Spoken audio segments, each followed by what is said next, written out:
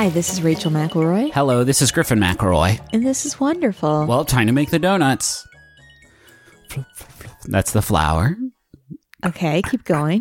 Eggs. Slip, slip. Butter. Can I ask you something? Mix it all up. Before we continue. Sugar. Vanilla. What's up? This time to make the donuts thing that you say is in reference to a commercial, correct? Yeah. From what, like 1989 or something? It's, once a commercial's out, it's kind of always, if you think about it. You know what I mean? Because I can watch it whenever. So, like, who gives a shit when it's born? I think our audience tends to skew younger.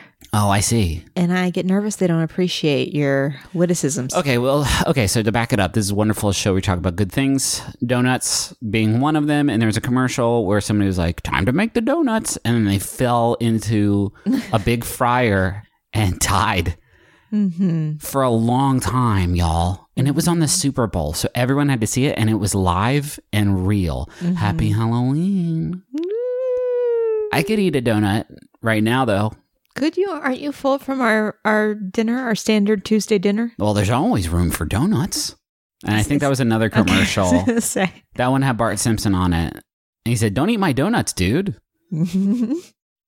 Hey, do you have any small wonders? Yes. Okay. My small wonder is having you return. Yes. It is kind of a slog to caretake a young child by yourself, as many of you may know. And when Griffin returns, I feel a tremendous amount of relief and happiness. Yeah. And that is my small wonder. Mine is being away, getting drinks with the boys, partying, watching late night arena football games. Literally going to a bar and doing karaoke. Oh, yeah, we did do that once. It was a fun time.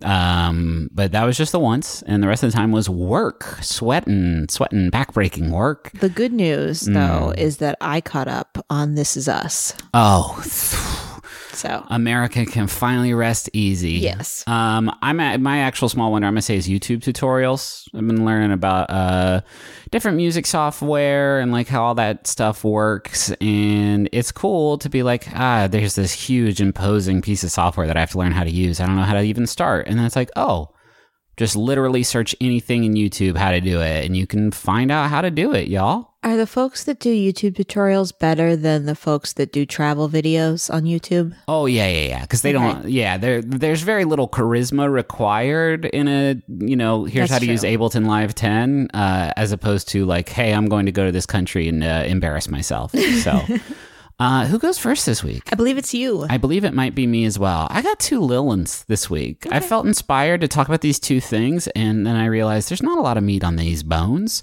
But my first thing is Picture Day. I love Picture Day. Today was Henry's Picture Day, and at his daycare. That was a quick turnaround, first of all. Yeah, so the company that came to do this is the company that I think did my pictures, 20 years ago. I think it's just the one company, yeah. And it's called Life Touch. Yeah. And when I saw that name, I just thought, oh my gosh, they're still doing it. Took me on a journey. Yeah, they had the pictures, like the proofs, ready to go this afternoon when we picked them up. I feel like I had to wait. Back in my day, 90s kids remember this, was you had to, you would wait like a full 6-week period, and then you would get them all in, and you'd get them passed out in homeroom. Yeah, you get the physical ones, and you could show them to people like trading cards. Like there was so much anticipation. You cut them out and write on the back. I love Picture Day for so many reasons. I like it now as a parent because dropping off Henry today in his cute little sweater, seeing all of his little friends a little bit more dressed up than usual, and seeing them have the little background set up with little did pumpkin they have it set props. up when you got did, there? yeah. Oh, that's nice. They were in the process of setting it up, and all the kids were so excited. They actually yesterday sent home Henry with a sticker on his back that said, "Hey, tomorrow's Picture Day." A literal sticker that Life Touch sent out. That's a dope marketing scheme. But I also really liked it as a kid, and I was trying to think about why. I think I could sort of do a whole segment on a broader category of just school interruptions, activities that are going to just at my high school, like I was sort of tangentially involved in the high school theater program, which is to say I took theater class like every semester, but almost never did any of the plays. But whenever there was a play and they were like ready to put it on, you could just go see it like during a school showing. And then that's like a huge interruption, isn't it? That's like a huge difference because school, like regardless of how you feel about it, I was kind of neutral on it, is very monotonous in the sense that like it's the same thing kind of every day, and so any sort of twist on that is so exciting. Good point, because I always thought of it from the perspective of, oh, the people that had to come to this must be so annoyed. Like when I was in band and they would invite the school to watch us perform, it was always super embarrassing as a member of the band. Yeah. Because I was like, everybody hates being here, but you're saying they're just glad not to be in class. It was awesome. Yeah. Whenever there would be some dude there was a dude who came and played volleyball so good to teach us all not to do drugs. And this is like the kind of thing I feel like me and Justin and Travis reference this a lot about, like, I'm going to tear a phone book in half so you'll stop using meth or whatever. Like that was a real thing that people would like come to our school and do. That happened at our school too, but I was absent that day, and all I heard about for like the next month was that performance. We got a couple of them, and it was always like, you want to do what now? Yeah, we're going to, I know you're excited to learn about social studies, but we're going to take you in the gymnasium for this period, and you're going to watch a guy do volleyball tricks. And it's like, okay. Are you sure? It doesn't seem strictly educational, but if you say so, let's get wild. Volleyball tricks, I'm not sure, because volleyball inherently requires multiple people to play. So what was this man doing? He could just like hit a shot from super far away. Like he'd set like a bucket down. So they would set up the net, and it would just be him out there on the courts. And then he played 3 people at a time and like totally beat the shit out of them. It was pretty radical, and as a result, I made the decision to stay drug free that day, except for weed. Is fine. He actually said that. He was like, weed's fine, by the way. Spike it and spike the crystal and all that stuff. Anyway, picture day though is its own sort of kettle of fish, because while it is an exciting interruption, it's like a weird thing, especially when I was like a little kid. Who are these strangers in the lunchroom? What is that big sheet of paper covered in fucking lasers? Hello, that's pretty rad. Can I ask how you felt about your picture day game? So I was, and arguably the cutest McElroy of the 3. Wait for the twist, though. Okay. I was, yes, I was the cutest McElroy youngster of the 3, but I also had the longest spell after that of just complete unphotogenic, like just a disaster boy. I'm saying like I was cute as hell all the way up until 8 or 9, and then like until like 22, it was just like I was incapable of taking a photo that I felt like okay about. So that was quite a bad dry spell. So those first few years, like I got more excited about it. In high school, it was strictly like, you want to do what now? You want to take pictures? Okay, yeah, smile. I forgot how. yeah, like this. But you know, those backdrops are dope. You did have the lasers. We had the paint splotches. That was big. Did a lot of sitting with one knee up on like a step ladder or whatever. See, we didn't do that. Ours were always like waist up photos. Oh, interesting. We had props. I held a basketball in one picture, like in middle school. Like, who the fuck are you kidding? I had one. I don't know where to find this picture, but I was like in a full blown like denim tuxedo, holding a basketball with my knee up on a step ladder. Can like, I ask who is you? that? Do you consciously remember your mom dressing you for these things, or do you? Oh yeah. I mean, I don't consciously remember it, but I do know that is what happened, because if she didn't, like, I would have worn my like, you know, usual outfit of your Tasmanian big devil cargo shorts with like, even worse, dude, like a Secret of Mana SNES game promotional t-shirt I got from Babbage's that was like an XL, like too big for my small, 80-pound elementary school frame. Anyway, I just think it's exciting for like to get the day where you get the pictures back. This was huge for senior photos too. Like senior photos, while I did not feel especially comfortable about mine, like I got really into the trading card game of it. Yeah. Because did you get the assortment? Because I remember, and this is probably a big marketing technique of the senior pictures, but there was a suggestion that you get multiple looks and locations. Oh yeah, I did so that. Everybody had like the hand on the face, and then the standing in front of something, and and then maybe like a sassy sitting pose, and you would get all three, and then you would kind of see which ones were most popular with your friends and what they would take. I think I only had one because my senior photos were a fucking trip, man. It was rough. There was one, I mean, this was in pure like thick hair Griffin McElroy. This is like, for those who don't know, I did not get a haircut for, I don't know, man, a decade and a half, long ass time. I just got it thinned out over and over and over and over and over again until I formed this like impenetrable sort of dome of just hair, and it was unsightly. Still so poofy. It was so poofy, and this was like, I think in one of them, okay, during also, I actually hated this. I hated taking senior photos because it was like, what do you like? And it's like, I don't know. I'm into bin folds. I like bin folds, and I play the piano.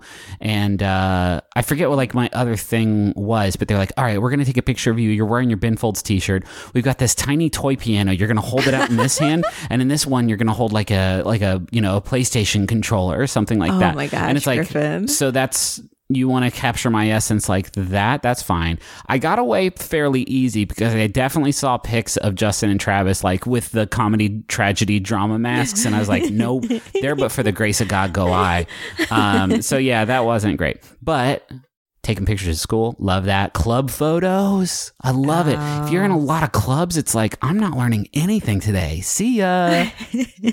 It's like the Met Gala for school, and it's real cute when the subjects are 2 and 3 years old. Holy shit. I remember, I think it was middle school was the first year where they would let you pick a color that would be behind you. And I remember very thoughtfully picking a color that would go with the sweater that I knew I was going to wear. Ooh, God. Like this was the level I was bringing to it.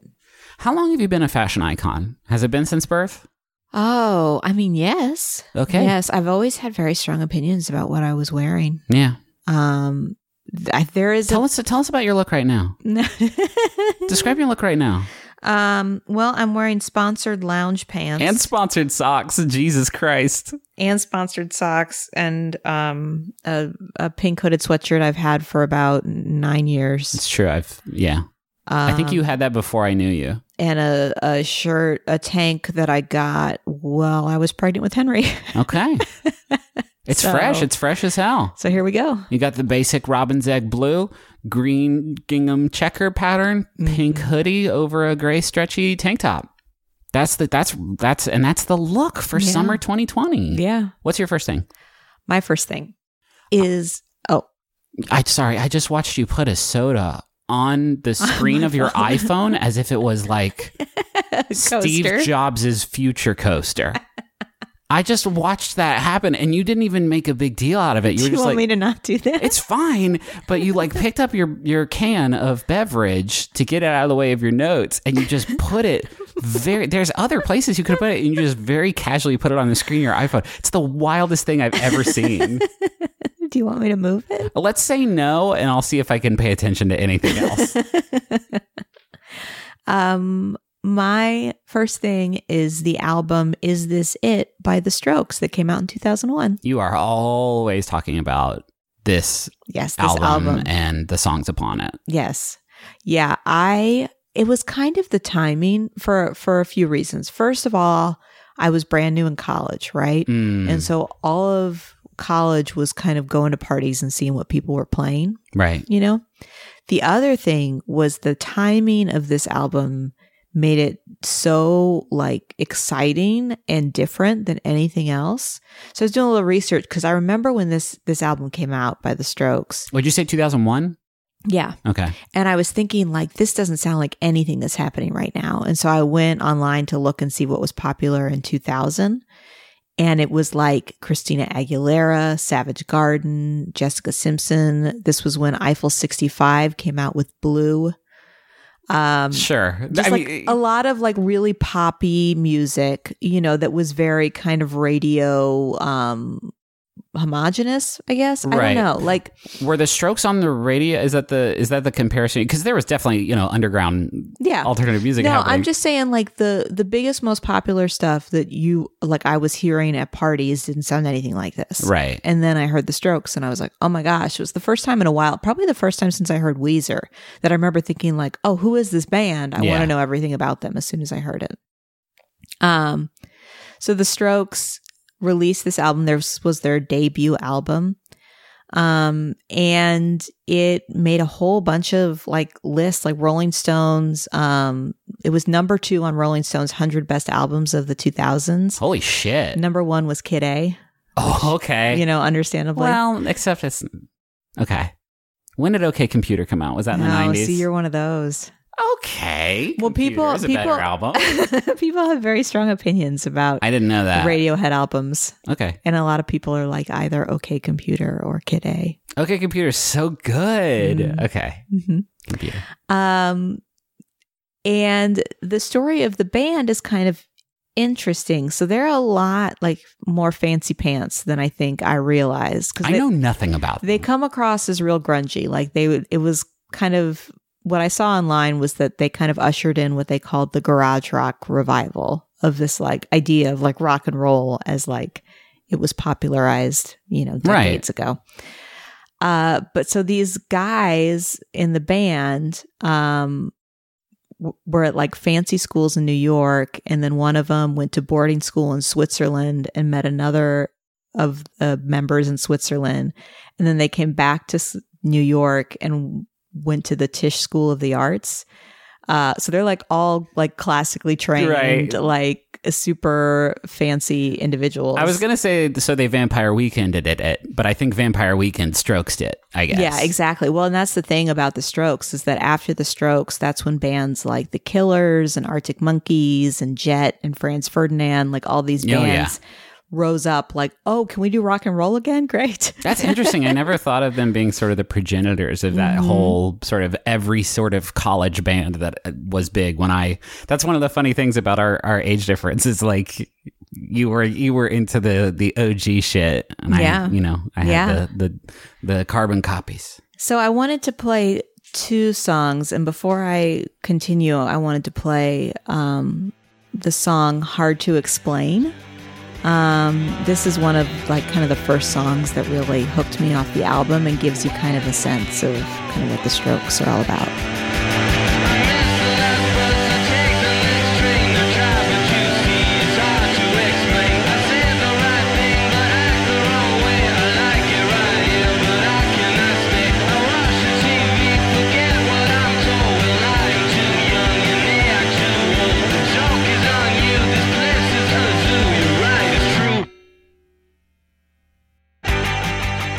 You gonna play Last Night? No. Was that on this album? Yes. Oh, okay. Yes. I assume everybody knows Last Night, which might not be true. I was recently informed that our audience skews young, and so they may not know about the Donuts commercial, and they may not know about Last Night. I was not super familiar with it until it showed up on a Rock Band, which is true of most music. So this album was released in the UK first, and it featured a black and white photo of a gloved hand on a woman's naked backside. What? Very scandalous. Her fanny? Yes. So this is October 2001.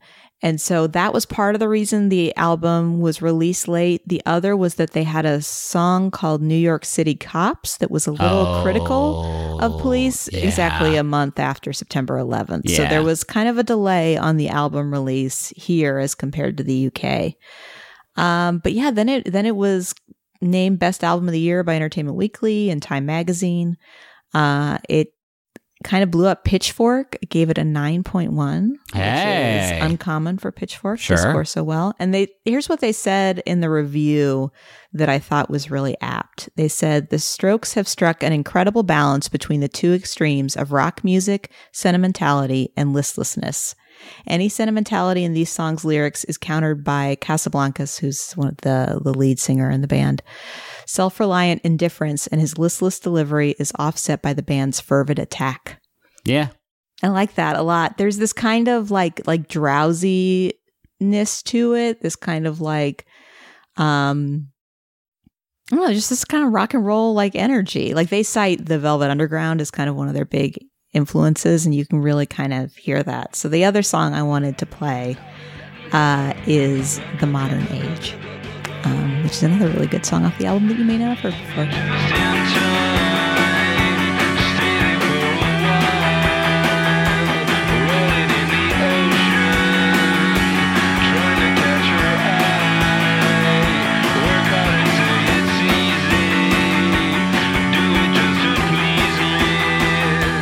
So Strokes is one of those bands. I just listened to the whole album again today just to kind of remind myself that I still liked it. Every single song on there is great. Yeah. I used to go, there were these guys that we were friends with, and they would have house parties because they lived kind of on the street in our college town where everybody had house parties, and they would just play this album every single time, front to back, every time they had people over. And I just always loved it. I was just obsessed with it. It was great. Can I Steal You Away? Yes. Can I sing Last Night to get us there? Because I've run out of good ideas of how to edit the Home Improvement song. Okay. It's something like, in case you haven't heard it, I did want people to know, it's like, last night, she said, let's get with more. Can't do more.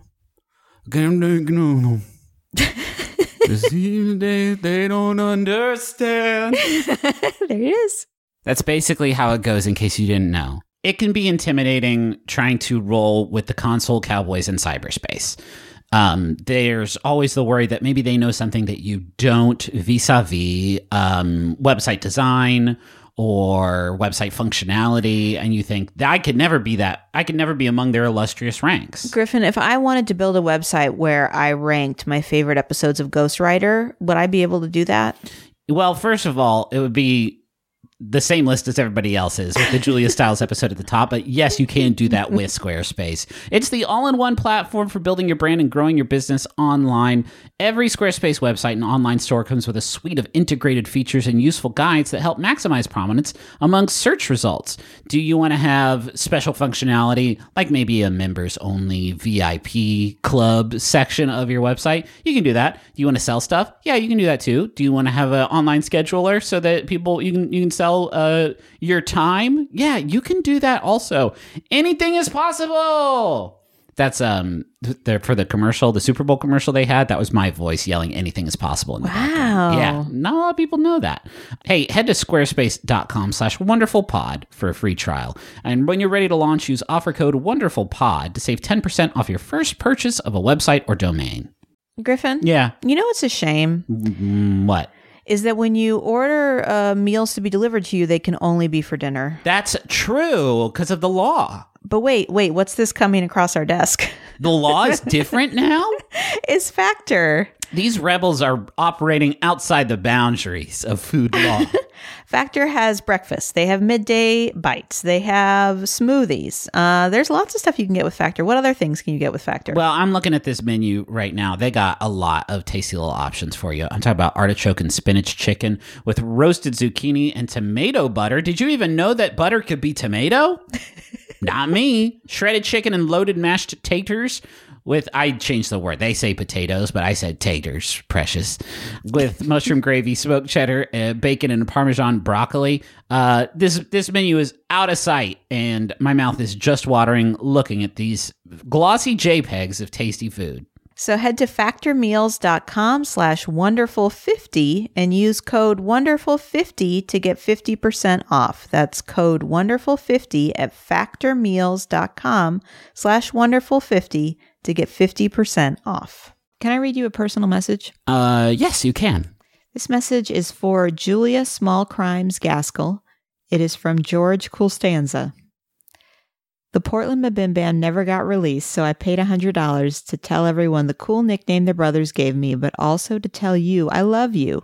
I think we'd be best friends no matter what. You make the best cheesecake, and you make a lot of dogs happy. That is a sweet message, and I don't even remember what the show is. George Coolstanza is really good. George Coolstanza is very powerful. And you don't think that was you? I don't know. Do you think it's got Travis energy? It has big Travis energy, if I were to guess. Here is a message for Josh, and it's from Lauren, who says, I found out I got a Jumbotron today while we were buying corn dogs and 40s of High Life in Shoppers, and I got so excited that I spilled the beans. Now we get to be excited about this together. Josh, you are my best friend, the kindest person I know, and the greatest mouse dad ever. Thanks for being there for me always. I don't know why I skipped the always in there. Thanks for conditionally being there for me. A fun reveal. Thanks for being there for me, always. I love you forever, Lauren. And this is so great. They say, what's your preferred time frame? And Lauren said, whenever is okay. I'm flexible. That's so nice. That is really nice. Whenever Josh needs to hear it, Lauren's going to be here to slap those beans out of her hand. I think I may have misread the whole thing. Have you ever bought corn dogs at the grocery store? Where else am I going to get them? I don't know that I've ever bought like a frozen corn dog that I have heated at home. I'm not a huge corn dog fan. Yeah, I guess not. But like, so for example, I've bought a frozen soft pretzel hundreds of times. Never a corn dog, though. I wonder, what's that cooking process like? Do you know? I don't know. I'm having a little bit of trouble picking up on the microphone because you're shouting down to me from the deck of your super yacht. And these corn dogs, now how does one eat them? Are they ears of corn with dog ears on them? Do you pay someone to eat it for you as you watch?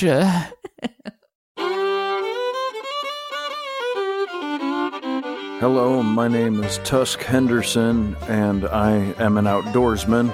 Are you looking for a new comedy podcast? This month's episode of Beef and Dairy Network podcast has as its guest the wonderful Nick Offerman, playing the part of Tusk Henderson, adventurer and outdoorsman. Think about fitting yourself, a month's worth of provisions, and a half-ton cow into a kayak. So if you've never listened to the show before, this might be a good place to start. I string a bowstring between her horn tips, and I can fire a spear off the top of her head, and took in some very delicious cod. So, if you're after a new comedy podcast, why not try the Beef and Dairy Network from Maximum Fun? Download it now! You flip a cow upside down, they make an excellent toboggan.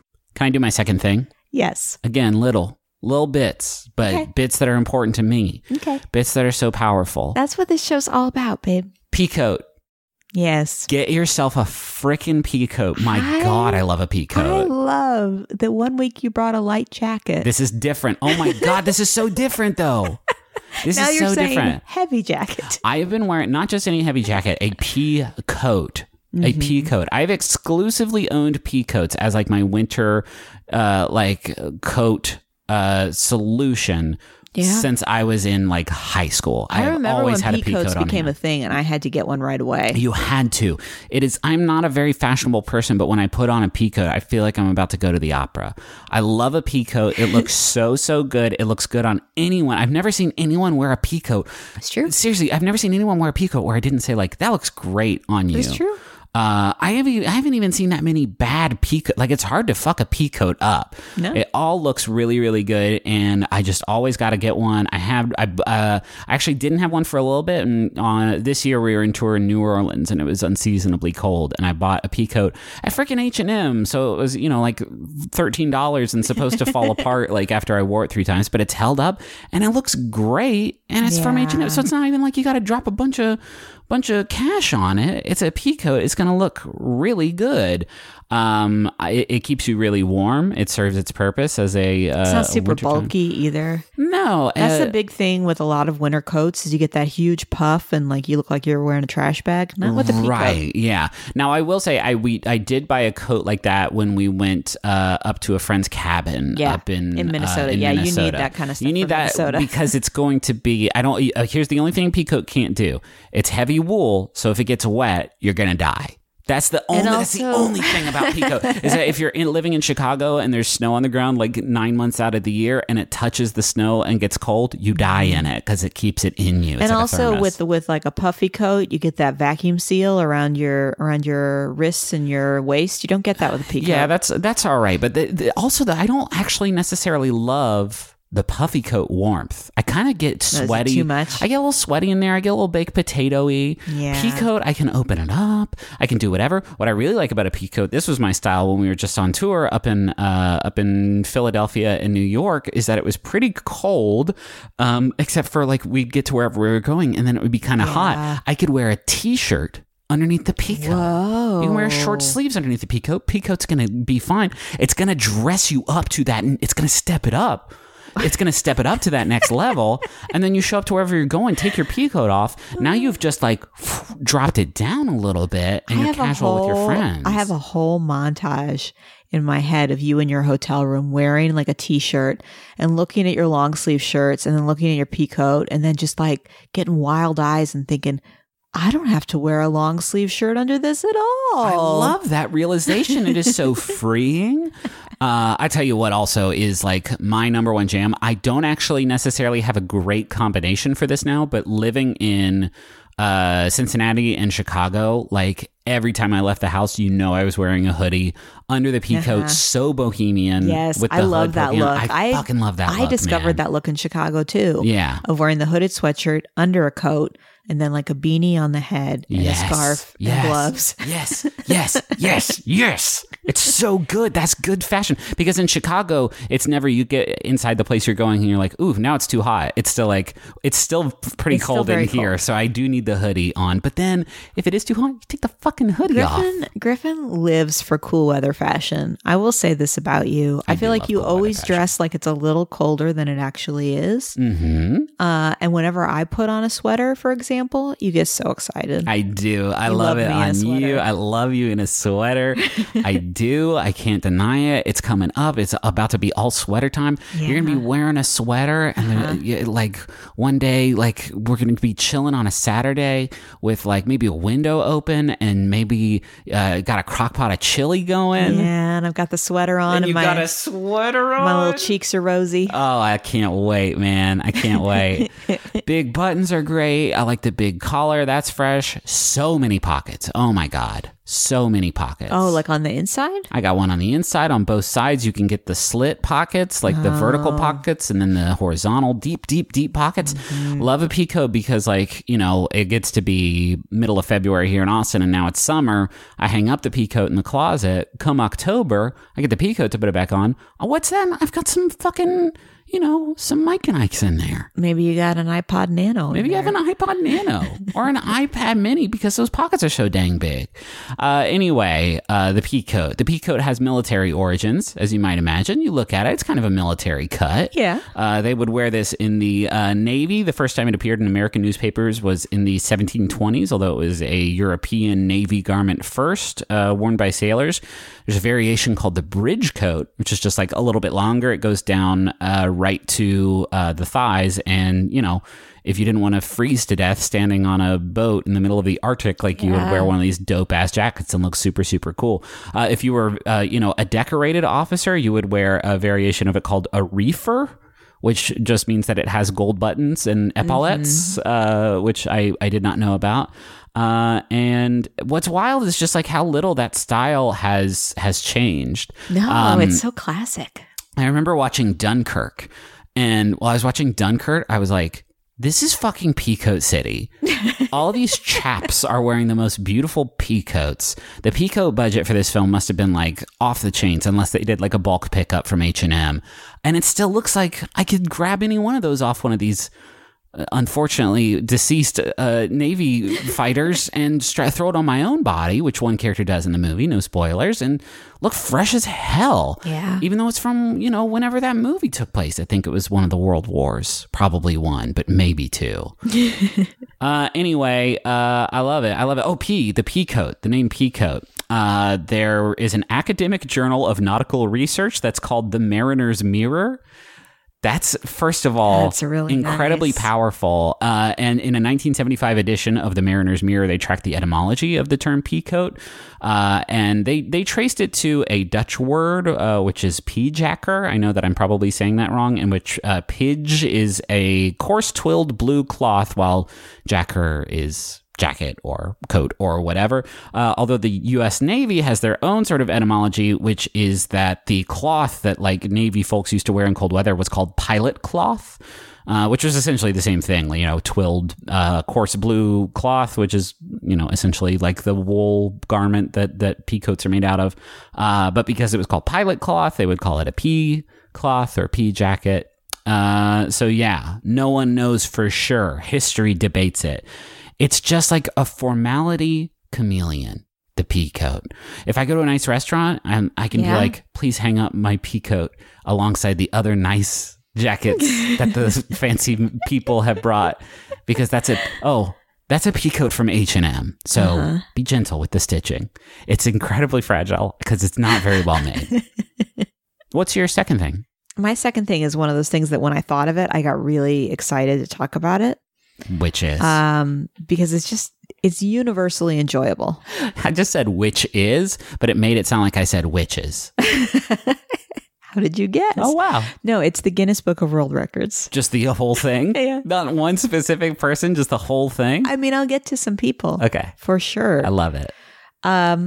Guinness Book of World Records. Do you remember this as a kid? Like dude. Discovering this existed and thinking it was the best thing in the world? Yes, absolutely. Especially when we were kids before the internet and you couldn't just like look stuff up. This book like held all of the exciting information you really wanted to know. I remember going to Pigeon Forge or was it Gatlinburg that has a like Guinness Book of World Records like museum, and it was like a full like tourist trap, like here's the longest long jump ever recorded, how far can you go on it? And it's like not even close because I don't know anything about jumping. So I want to tell you the origin and then we'll get to some of the good stuff. I'm very curious. Okay, so I'm going to say a name and it's going to be kind of a funny name, and so I want you to ready yourself, okay? Is it going to be funnier than Pea Jacker? Because I messed that up, I think. Yes, pretty it badly. is. Okay. In the 1950s, Sir Hugh Beaver. H-U-G-H? Yep. I'm just going to give you a little time on that one. Okay. I'm good. He was the managing... I'm not good. It's a funny name. He was the managing director of Guinness Brewery, and he attended a shooting party with his friends where everyone started arguing about what the fastest game bird in Europe was. A shooting party? Yes. That's a bad party. Like they go to shoot pheasants or whatever, and they're all sitting there talking about what the fastest bird is, and they can't decide. But that's called hunting. Whenever my friends, it would be deer season or whatever, they wouldn't be like, time to go have a woodland shooting party. Well, shooting party may just be like you all stand there and we release the animals and you shoot them. Oh, that's... I'm not 100% on that, but it's possible that that's the distinction. How sporting. In 1954, he developed a Guinness Book of World Records, and around the idea that it was affiliated with Guinness because it would help settle pub arguments. I had no idea that it was the beer. You just thought Guinness, that was just a coincidence? It's a name, or it's just a word. I never really put it together. And I feel like I've never seen the two of them in the same room. No, that's true. That's true. So before I get into some of the records, I wanted to talk about some of the criteria. So the way it works, people submit applications to be considered. And right now, the waiting period for applications is up to 16 weeks. Huh, okay. And in order to submit a competitive application, what you submit has to be measurable.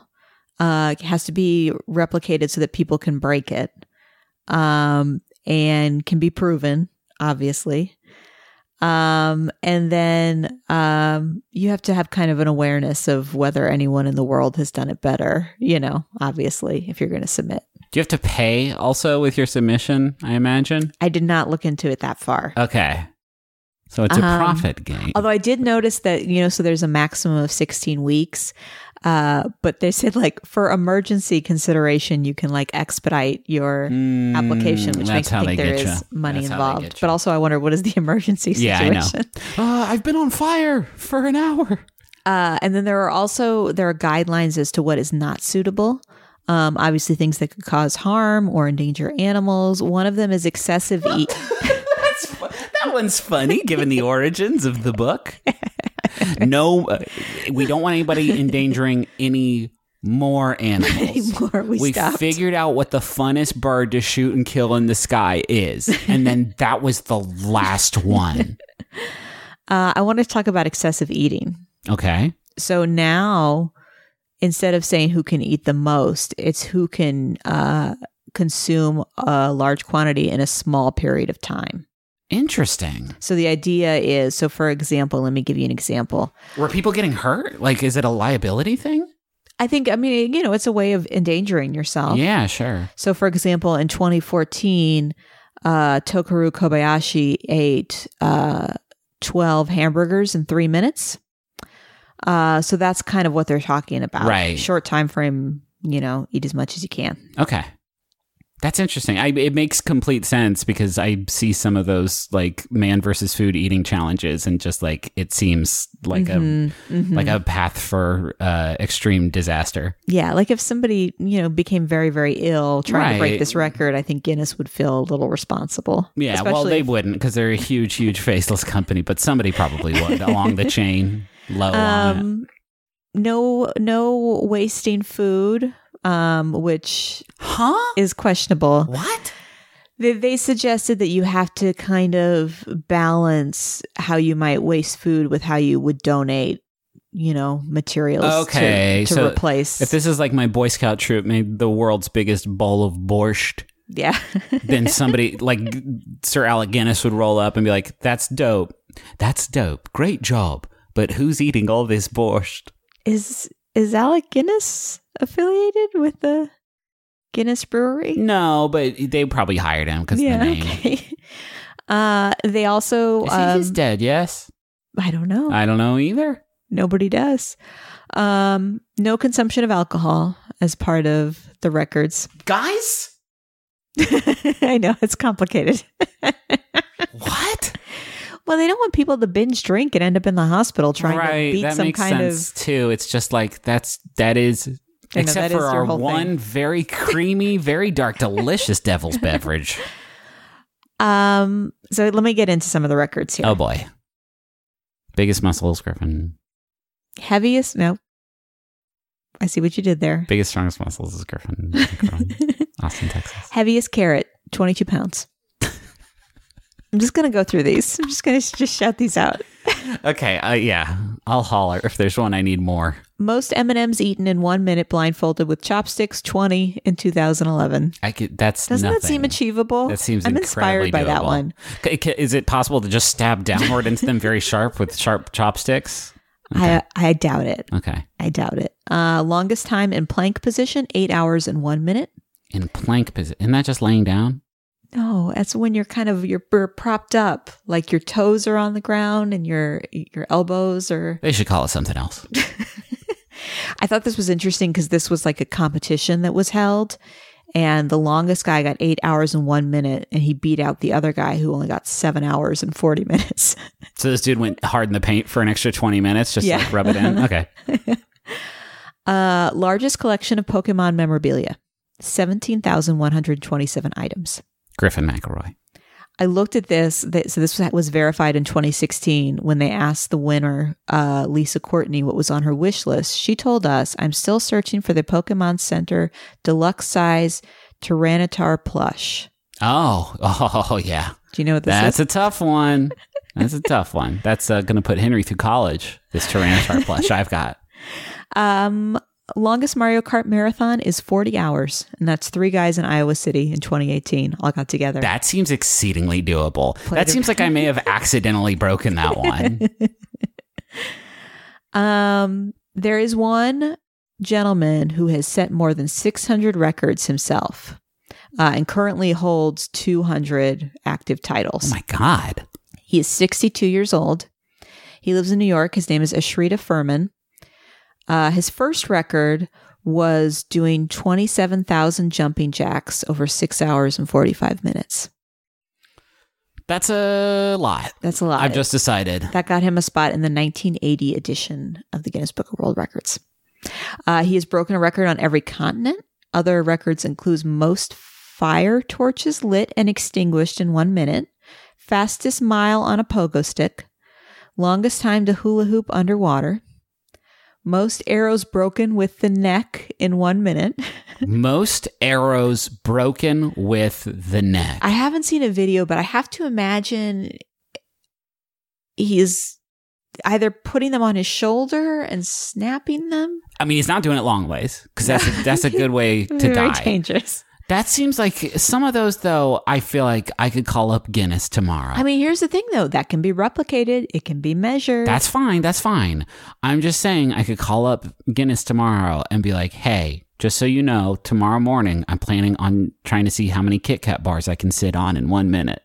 Mm-hmm. And I think it's going to be like 35. So you may want to get your photographers down here for this. The last one I took note of is greatest distance traveled on a bicycle balancing a milk bottle on his head. It's just like most yo-yos yelled at in 5 minutes. One I personally found mind-boggling. So, heaviest triplets. This happened in the great country of the United States. 3 triplets. One was 8 pounds 9 ounces. One was 7 pounds 5 ounces, and the other was 6 pounds 13 ounces. These are like big old full-size babies in one person. Triplets are usually quite Triplets smaller, are usually yes. pretty tiny because they all have to fit in a person. Right. Those are big babies. That's a lot of babies. That's a lot of babies. That's much babies, folks. I mean, so for context, Henry was 6 pound 9 ounces. He is smaller than the smallest baby in that group of 3. We're talking about having fully, if I'm doing the math right, about 22 pounds worth of baby inside you. Uh-huh. That's rough stuff, man. There if you go to their website, there's a lot more stuff on there. It's so fun for somebody that enjoys like statistics and facts and like and just oddities. This is like everything all in one. Yeah. And so good. Look out for me. I'm going to go do how many paper towels can you pull out of a paper towel dispenser at the Austin airport? I'm going to do that one tomorrow. Looking forward to it in 1 minute. So, going to be great. You want to know what our friends at home are talking about? Yes, please. Well, I will do that once my computer unlocks. They're talking about, Allie specifically is talking about, my small wonder is that our 2.5-year-old daughter has started saying, it's just farts, all exasperated a la Jerry Gergich whenever I ask if she pooped. That's perfect. That's good. That's really good. Henry started to acknowledge that he farted when I ask him if it's a poop. And he hasn't necessarily landed that Jerry Gergich like cadence. Yeah. But he does say farted, which is great because he sounds like Ben Affleck. He sounds like fucking Matt Damon in Good Will Hunting. Yeah, farted. Lauren says, hello, my small wonder is finally getting past a difficult boss fight in a video game after being stuck on it for a while. The feeling of accomplishment is great, and the game usually rewards you with cool new stuff, making it even better. Trying to think of something that you would find. Dr. Robotnik. Yeah, he's one. I don't know that Dr. Robotnik gives you this sort of soul satisfaction. Like when you jump on his head. You hit him with your head a bunch of times and he blows up.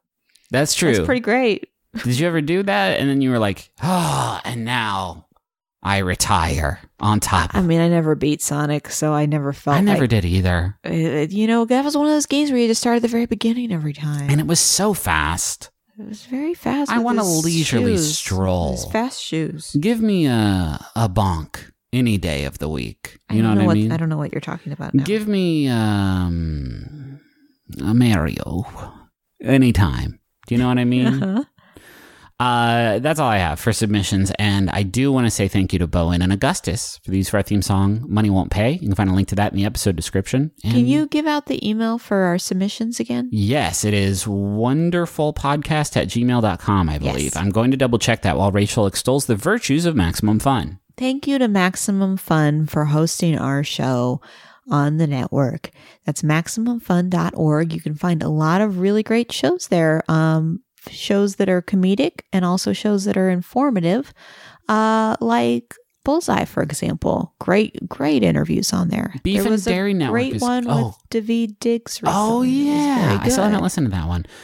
Beef and Dairy Network is also very good. I think we're doing a promo for them, and it made me laugh. Anyway, it is wonderfulpodcast@gmail.com. So hit us up. Yeah. Go to McRoy.family. We've got all kinds of stuff. We're working on some merch. We're going to have some merch. Do we have a projected? We do not have a projected date. The gears of merchandising grind. I got to see like a mock-up, and I was very excited about that. Yeah, we'll let you know. We're looking forward to it. Anything else that we need to say, that we need to talk about? Anything you want to get off your chest? Let's do our usual, just sort of like venting the, the rage, because it all can't be smiles and rainbows and, thick dogs all the time. Sometimes Rachel and I are filled with just inky vitriol, and now let's just start spewing it out. So you start. I'm real mad that they're only releasing one episode of Great British Baking Show a week. Yeah, because we watch that episode and then we have to wait a whole week, it. and that really grinds my gears. Really fucking tear them apart. Yeah. I ate a little bag of Doritos today, like a fun size bag. I haven't done that in God knows how long, and there were only like 6 of them in there. 6 chips in there? 6 freaking chips. And you know how expensive food is at the airport. Ooh. What's up, though? But it's so good, and that's how they get you. It tastes good, and it's convenient. That's how they get you. That's right there. And the Doritos did taste very good. Cool Ranch, right? Cool Ranch is good. Damn it, we're doing the show again.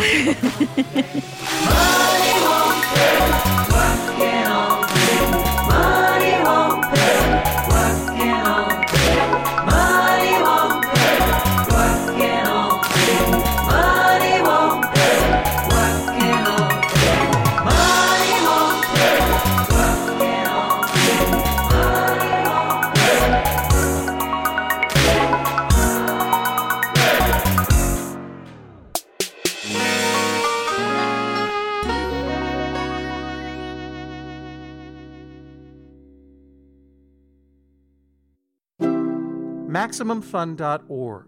Comedy and culture. Artist owned. Listener supported.